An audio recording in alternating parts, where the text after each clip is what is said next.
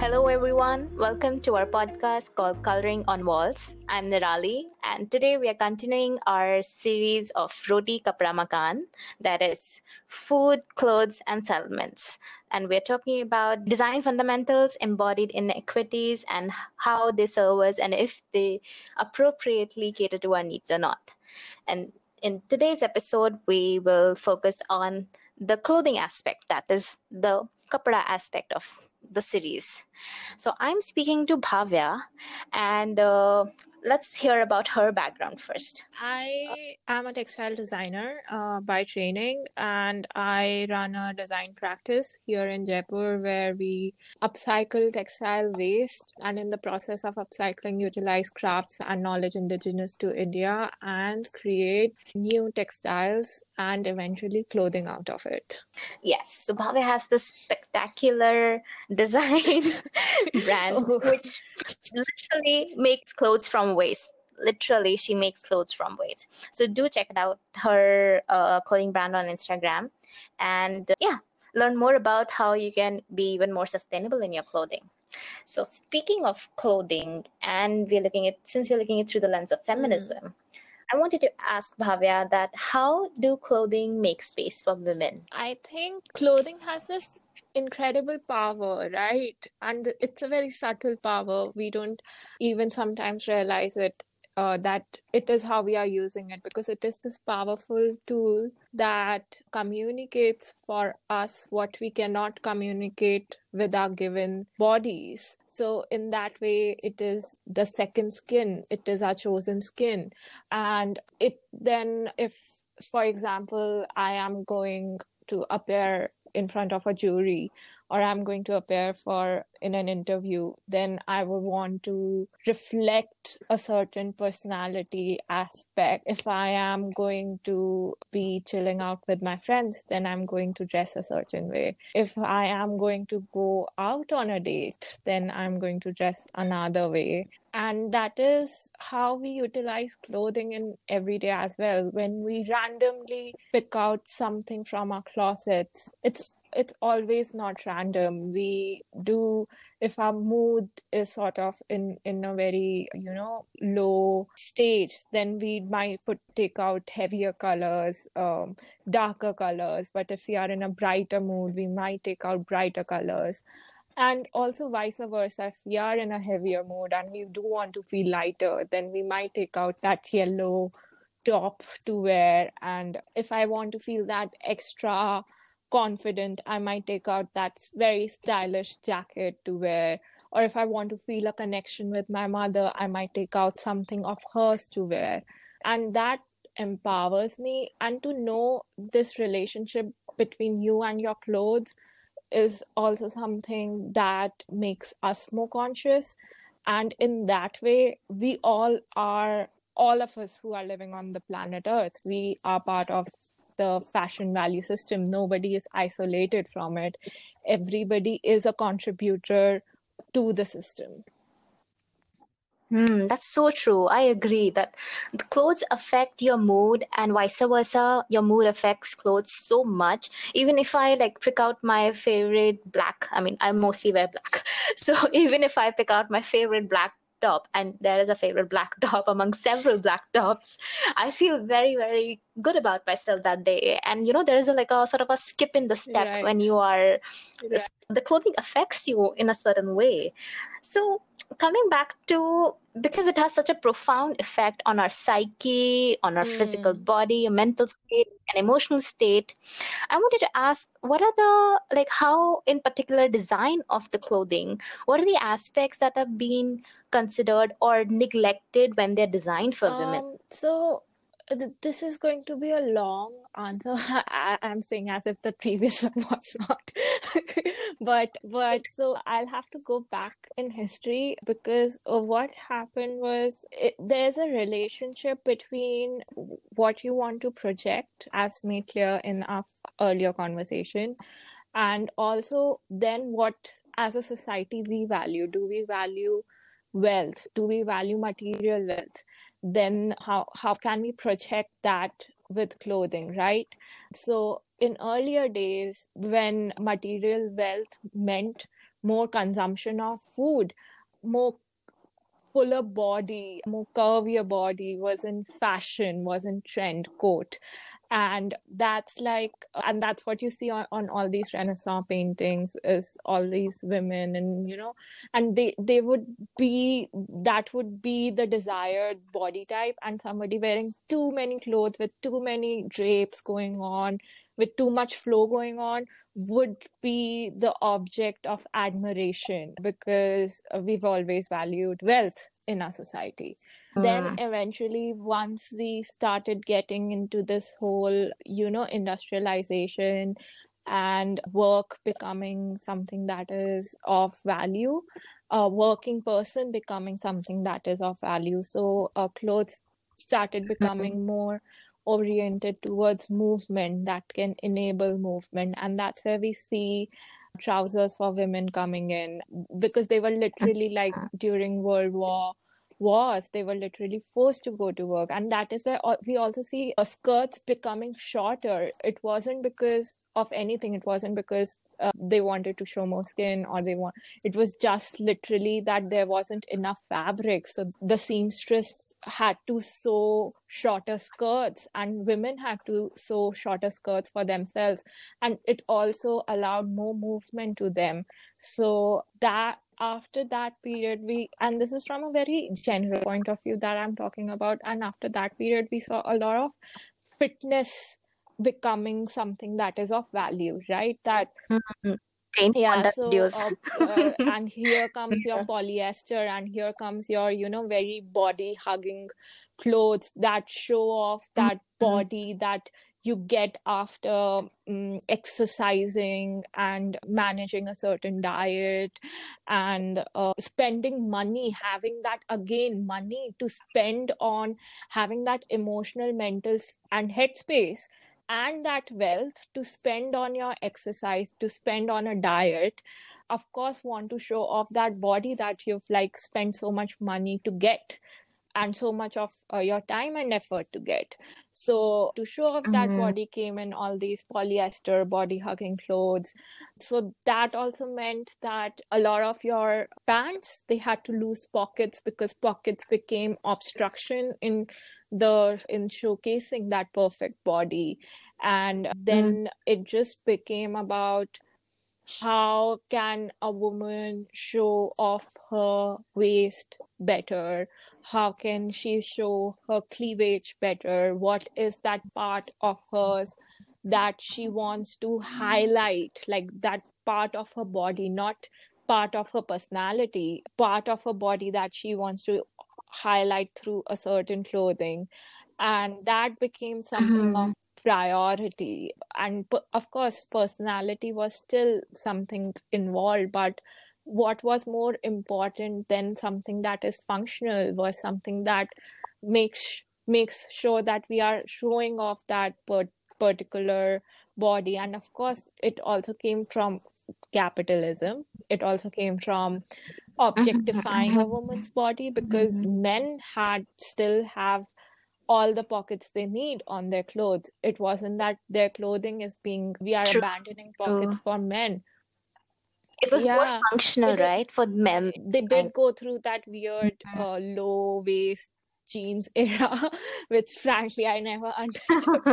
But that's the thing, that fashion has always been about showcasing what we as a society value. It is the perfect barometer of our times. So if at a particular time I want to know what was going on, I would just look at the clothing that people were wearing, and different people from different economic status were wearing, just to find out what was going on. Because in that way, textiles are also this, database of our history and of our culture that connect us with intangibles. That's so true. So, I mean, like, fashion is not only for self-expression, but it's also a Yeah. cultural expression of the whole society in general. And that speaks so well, like you said, during the Renaissance period, you had robes and roads. So your wealth was more illustrated with opulence in terms of layering. And then later on, during the fitness period, your opulence was more illustrated through your fitness, through your figure, through your body physique. And it projects so much, fashion projects so much in it. And also, speaking of the skin fit Yeah. era, that we're still continuing to have that, body hugging, and nowadays I see people wearing latex as well.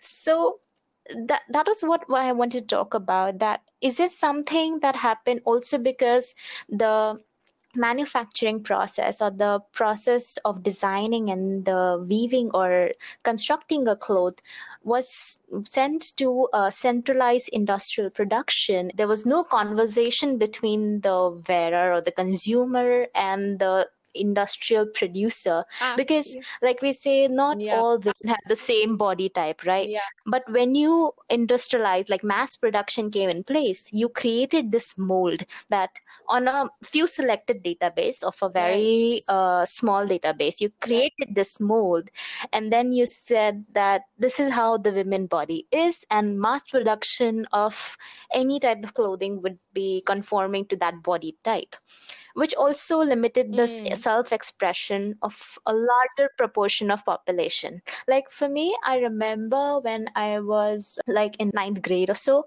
that time the mm, jeans, the skin fit jeans trend had mm, come in India especially. I remember because I come from a genetic line which have broader hips and curvy bodies.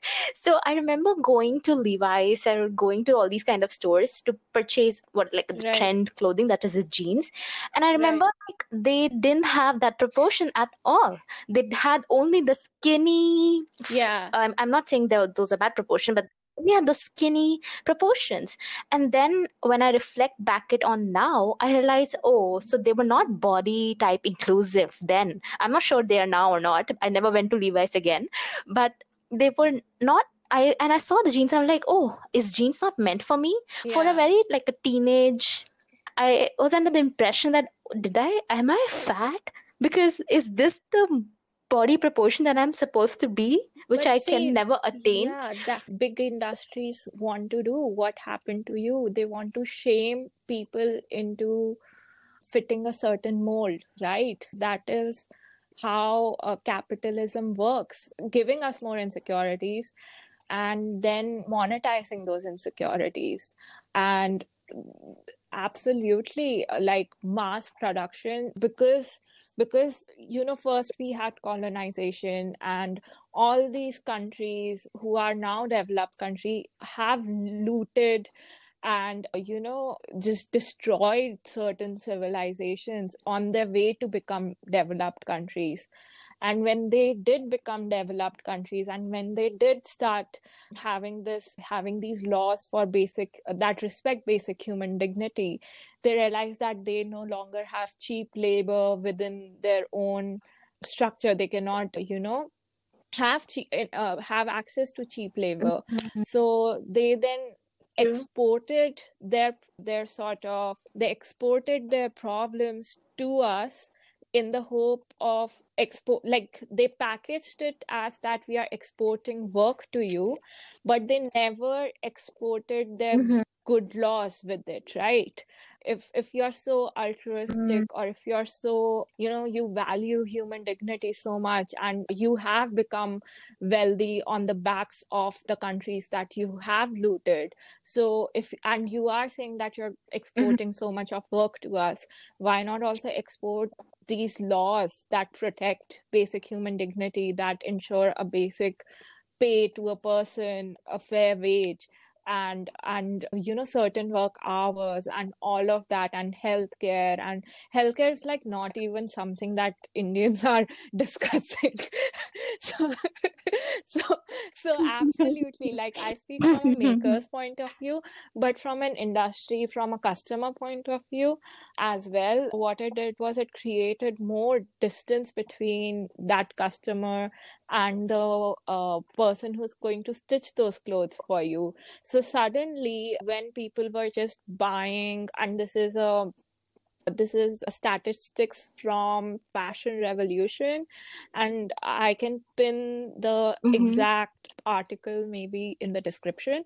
So we went from buying, and I might be wrong with the exact numbers here, but we went from buying 12 pieces of clothing a year in 2002 to 70 pieces of clothing in 2013. And that just means, Wow. and the article also said that it'll just keep on increasing.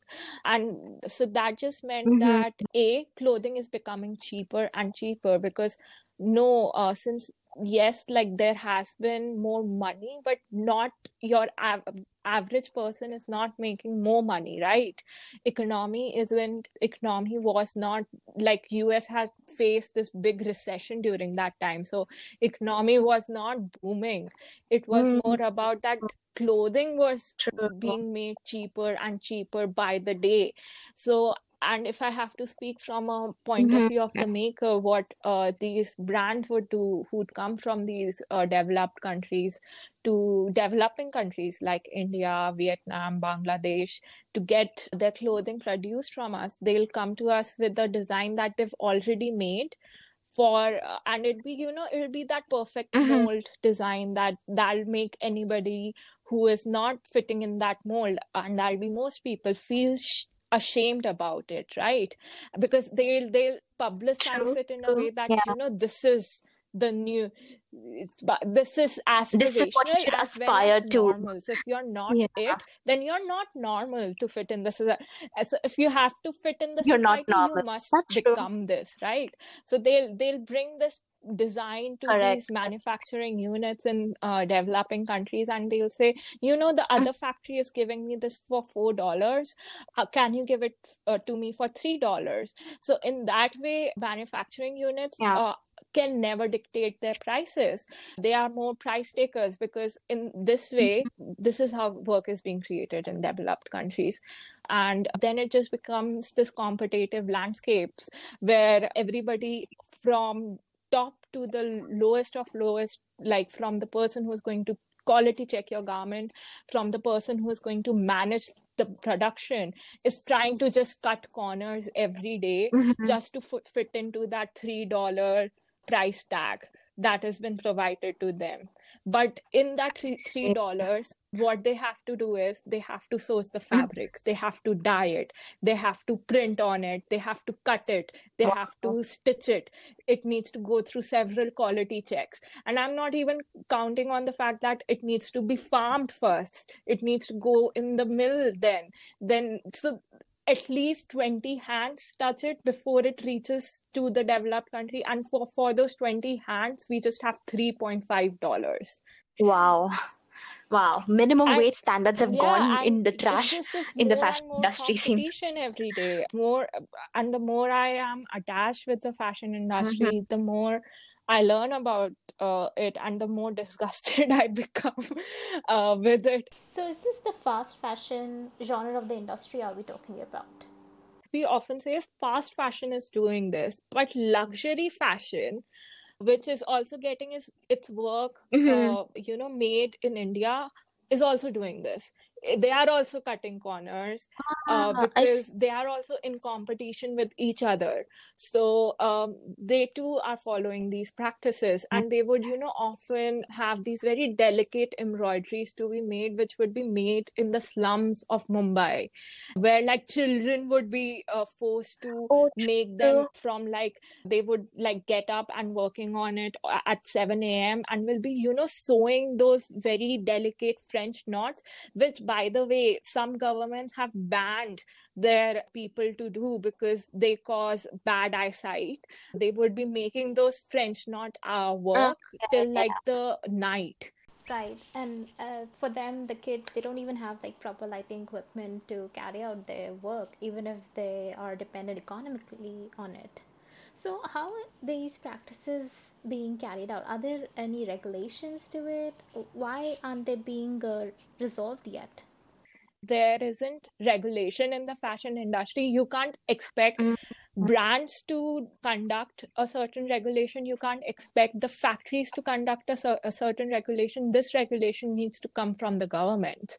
This regulation needs to be in a code of law. Mhm. And in the countries where it is there, are those developed countries where that labor is not cheap enough. So, as consumers, what can we do about the process of clothing making? I mean, how can we have, what power do we have in this process? How can we color our walls? I've been attached with Fashion Revolution.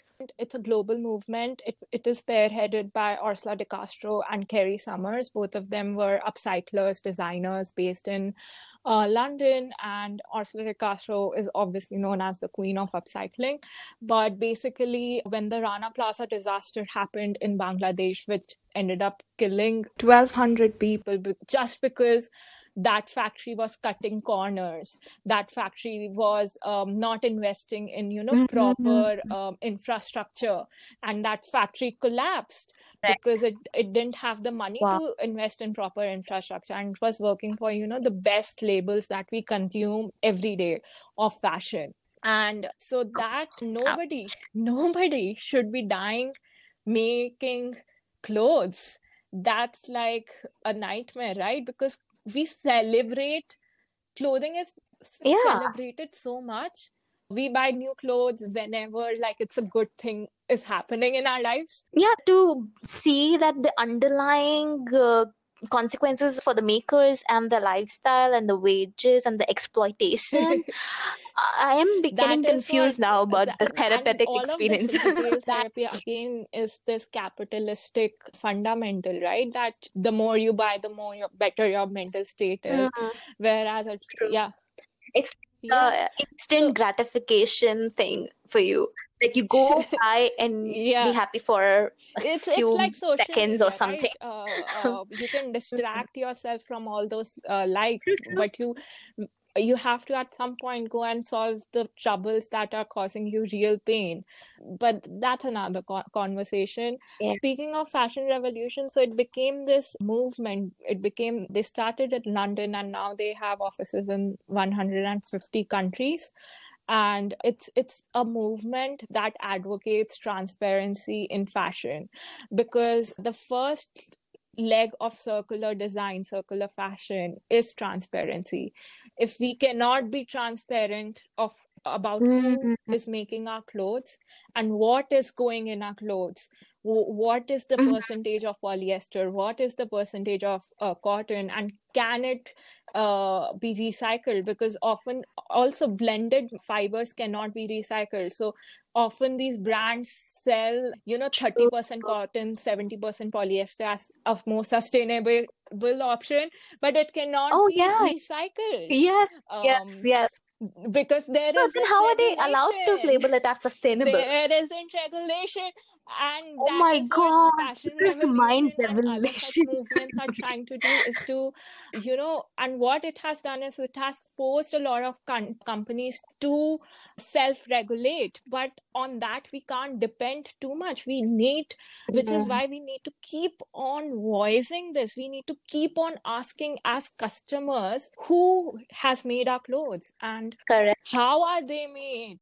Please become more aware of what you're consuming and take a step towards responsible consumerism, because that is our power, Absolutely. and And that's how we color the even just walls. asking this question, that who made my clothes, is enough. Like if you put out that post on Instagram with your whatever t-shirt you're wearing, and it has that label of the brand, you tag that brand and you just write who made my clothes.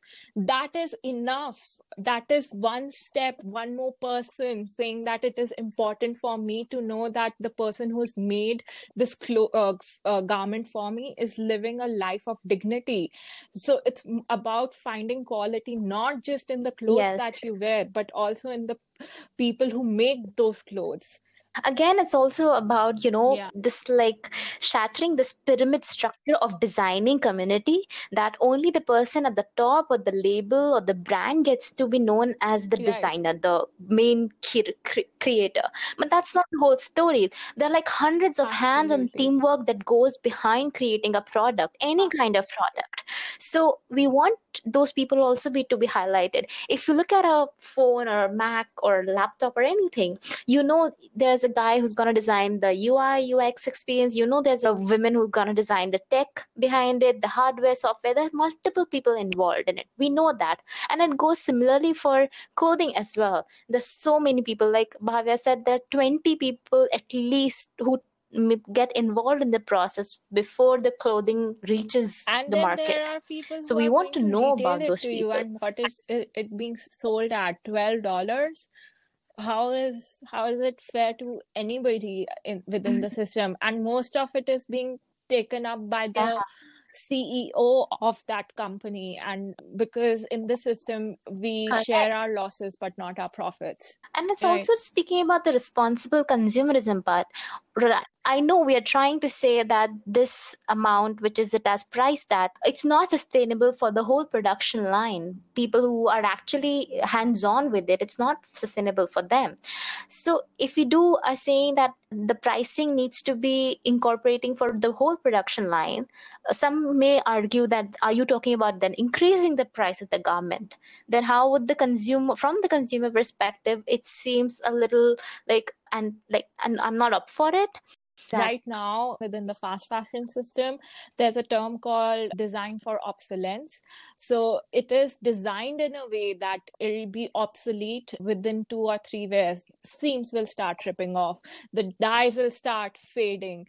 So you might as well save up and invest in in one piece of garment instead of buying 10 pieces of garment, and have that serve you longer, and something that is uniquely yours. Something that you come to love, because your garments at the end of the day are talking about your values. It is your chosen skin. So whatever you choose to wear reflects your values. So if you are going to wear something that is, made in a certain manner, that means that you are valuing that. But if you choose to wear something that is made in a more equitable system, then you are saying with your clothes that you value equity. Yeah. Correct. It's again a form of expression, right? So what are you expressing? Are you expressing values or not? And you're expressing responsible consumerism or not?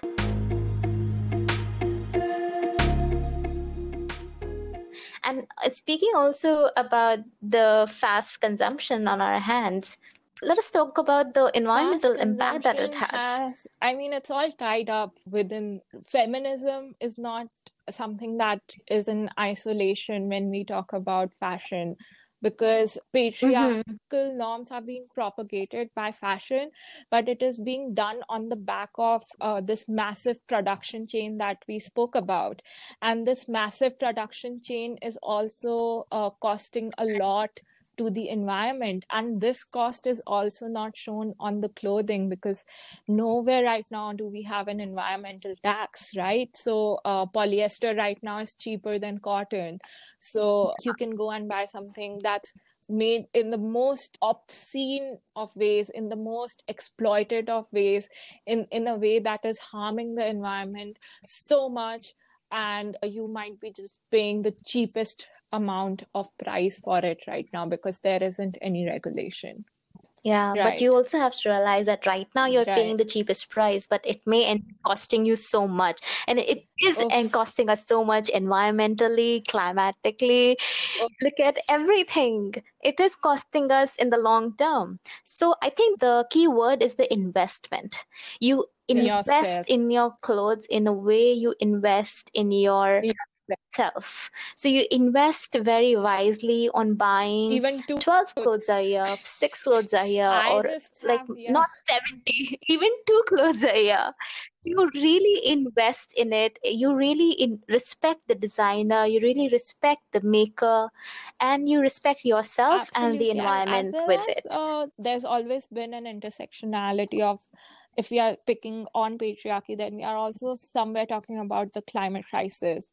And I feel that's a major thing that, it's not visible maybe as much right now, but it is something that is also a big result of a world run by men to just benefit themselves. Yes, because, speaking of patriarchy, the concept of man versus nature.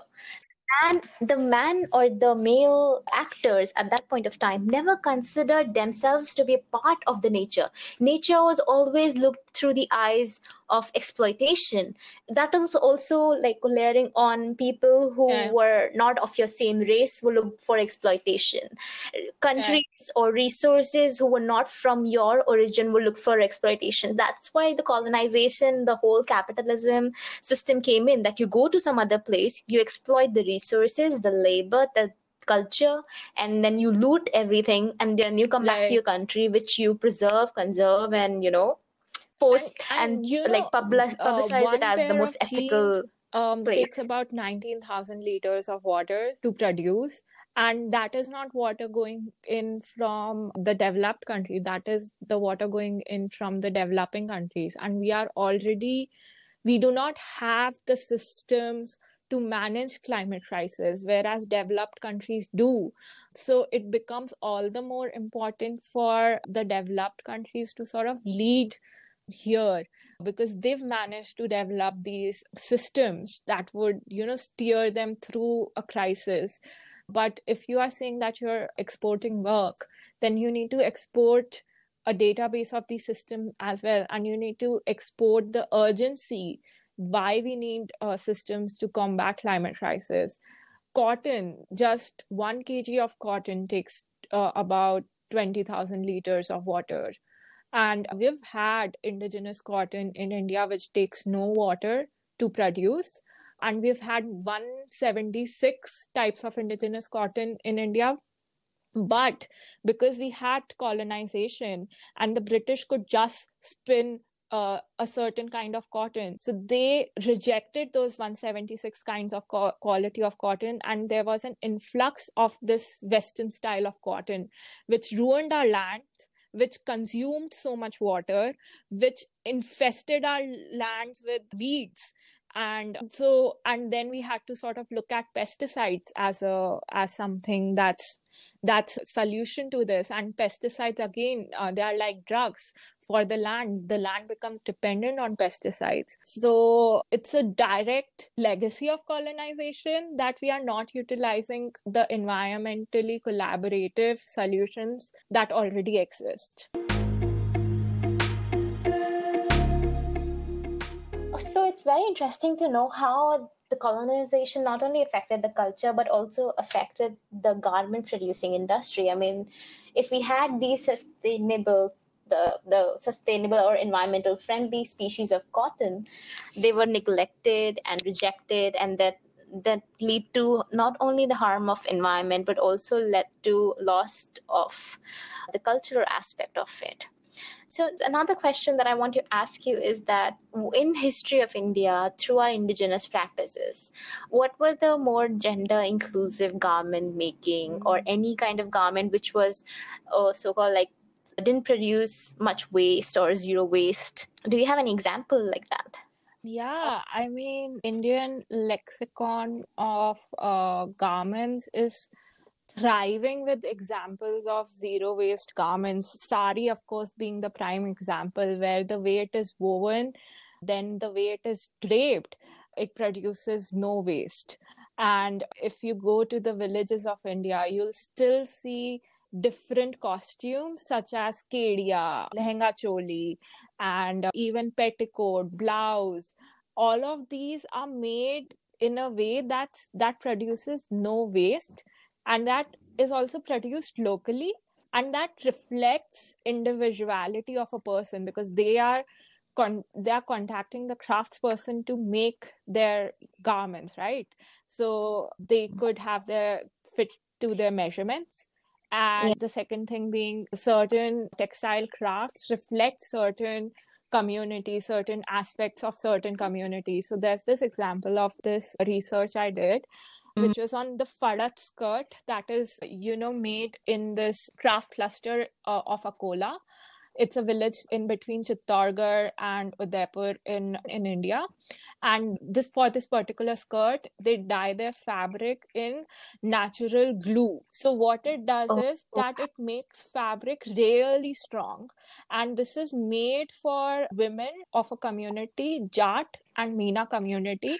These women, really, their work profile is that they would go to the forest to collect various natural materials. So if they go to the Mm-hmm. forest wearing a skirt that is susceptible to twigs piercing their skirts and ruining their skirts easily, Mm-hmm. then they would not have something strong to wear at work, right? But these skirts, because twigs don't affect them, they act as an antibacteria of sorts, where like they wouldn't get ill wearing it. And Oh, so it has antibacterial Sanjay, qualities as well, yeah, the the dye. dye has, because all of these are made from certain natural dyes. And so this is a practice that is still prevailing there over there. And I had to go there to research it. But it is a languishing craft again, because we are not paying attention. We I are see. in this mindset that West knows best. So we forget what we have, and this is actually really good knowledge to have, that we can design fabrics in a way that is not susceptible to, getting torn off, not getting obsolete. Yeah. And these skirts Mm-hmm. would serve these women for at least 12 years for their Yeah. workwear. And then they would, have different things made during what they'll wear for a wedding, what they'll wear for Mm-hmm. Diwali, and things like that. But that I think is a very good example of how in indigenous knowledge and indigenous practices, this sensitivity towards designing responsibly already Mm-hmm. existed. And it existed in a way that provided more mobility to a working woman. It provided more accessibility, Durability. durability, Yeah. and even antibacterial properties that would lead to a better health. Yes. Well, that's very interesting to know that indigenous practices has such a close relationship between the maker and the consumer. It was such a personal Right. experience to, get anything that perfectly suits you, perfectly fits your body in whichever way you want it to. Speaking of sari, it's been on my like it's such a like an interesting garment in itself that you can drape Hmm. in so many ways. Every culture has its own way of draping See, it. in India, we are so diverse. We Yeah. rarely have anything in common between two cities, let alone two states. True, But true. one thing you will find anywhere you go in India is the sari. And the way it is Yes. draped is different everywhere. But anywhere you go, you'll find the sari. Sari is like such a Yeah. diversified and adaptable garment for women. And not only speaking of different cultures, even in my house, coming from a personal story, my mom has worn sari from her teen years. I've never seen her wearing like Western clothing. She always dons a sari. And the way she dons it, I mean, I don't know because I've been seeing it since my formative years, but I always tell my mother, like, whenever we are in a crowd or when I was young, we were going to a market or somewhere, just me and my mom. And if I am separated from her, I can easily identify my mom anywhere because of the sari that she wore. It's such a distinct Mm, way, personalize it so much right. that it became like a part of my mom's identity in my That's mind. beautiful. So even if today I go anywhere and I have to spot my Yeah. mom, I look out for a sari and I know the way she has dribbled, that's my mother. I have a To completely different experience with it, because for my mom, it became a symbol of domestication, sari. mm, So mm, for her, Western clothing became something that is reflective of her independent thinking. And this is coming from second wave of feminism, right? 60s, 70s. correct, So correct. she was the second wave feminist. So for her, she had to reject these Indian symbols because they reflected domestication and a certain gender role. To say that, I'm a working woman. And when she, whenever she saw me romanticize a sari, or whenever she also, had to actively reject crafts like knitting, crochet. Yeah, And whereas for yeah. me, those were crafts to tell my own story. So whenever she saw me knitting, and I would be learning how to knit in my design school, she's like, we are paying you to learn knitting, and knitting used to be a symbol of domestication. Yeah. And then she'll see me knit out of waste, but then she'll be like, what is this material you are using? I'm like, this is the waste that I collected. Then she'll get even more confused, but she'll be like, okay. Because she would allow herself that confusion, and she'll allow me to sort of have my own opinions. And that is what is great about feminism, is that everybody is allowed their own space. Nobody is forcing anybody's opinions like down their throats. So for her, and I think it's like I think it's a polar story between your mother and you, and between my mother and I. Like for me, I come more from your mom's perspective. Like I disregarded sari, and my mom embraced it. Like you embrace the knitting, crochet, and sari, crochet, Indian craft. So we had much of a complementary relationships with our mother. So the strongest point between both the stories, and the best part of both the stories, is that both of our mothers didn't carry their own principles and their own ideologies and pushed it on us as the next generation of women. They allowed us enough space and enough freedom to develop our own thoughts, to develop our own ideologies and self-expression. So that was their way of, conveying or instilling feminism since the childhood. That something that didn't fit into their understanding, but they didn't imply it on us that you have to be like that, you have to be like this to be the perfect woman. There was no concept of anything like that. You could be whatever you wanted to be. So yes, Bhavya, thank you so much. I learned so much about how fashion is tied to our lives, how it was developed, how it's made, and its consequences on both humanity and the environment.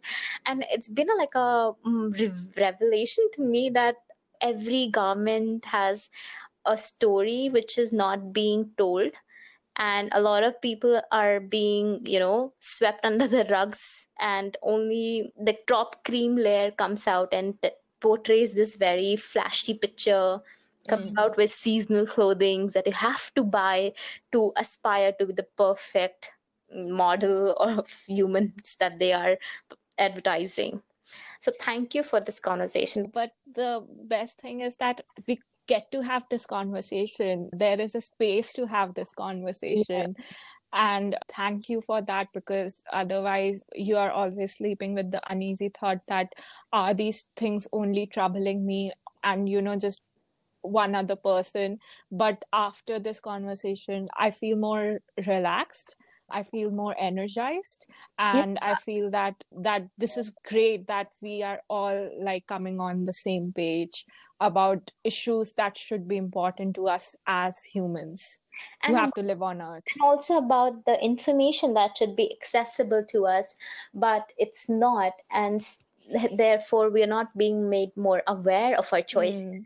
So when we are aware of our choices, I think it also leads to becoming better human beings and a better lifestyle, a more conscious lifestyle that we all aspire to. So thank you for it's a thank you loop.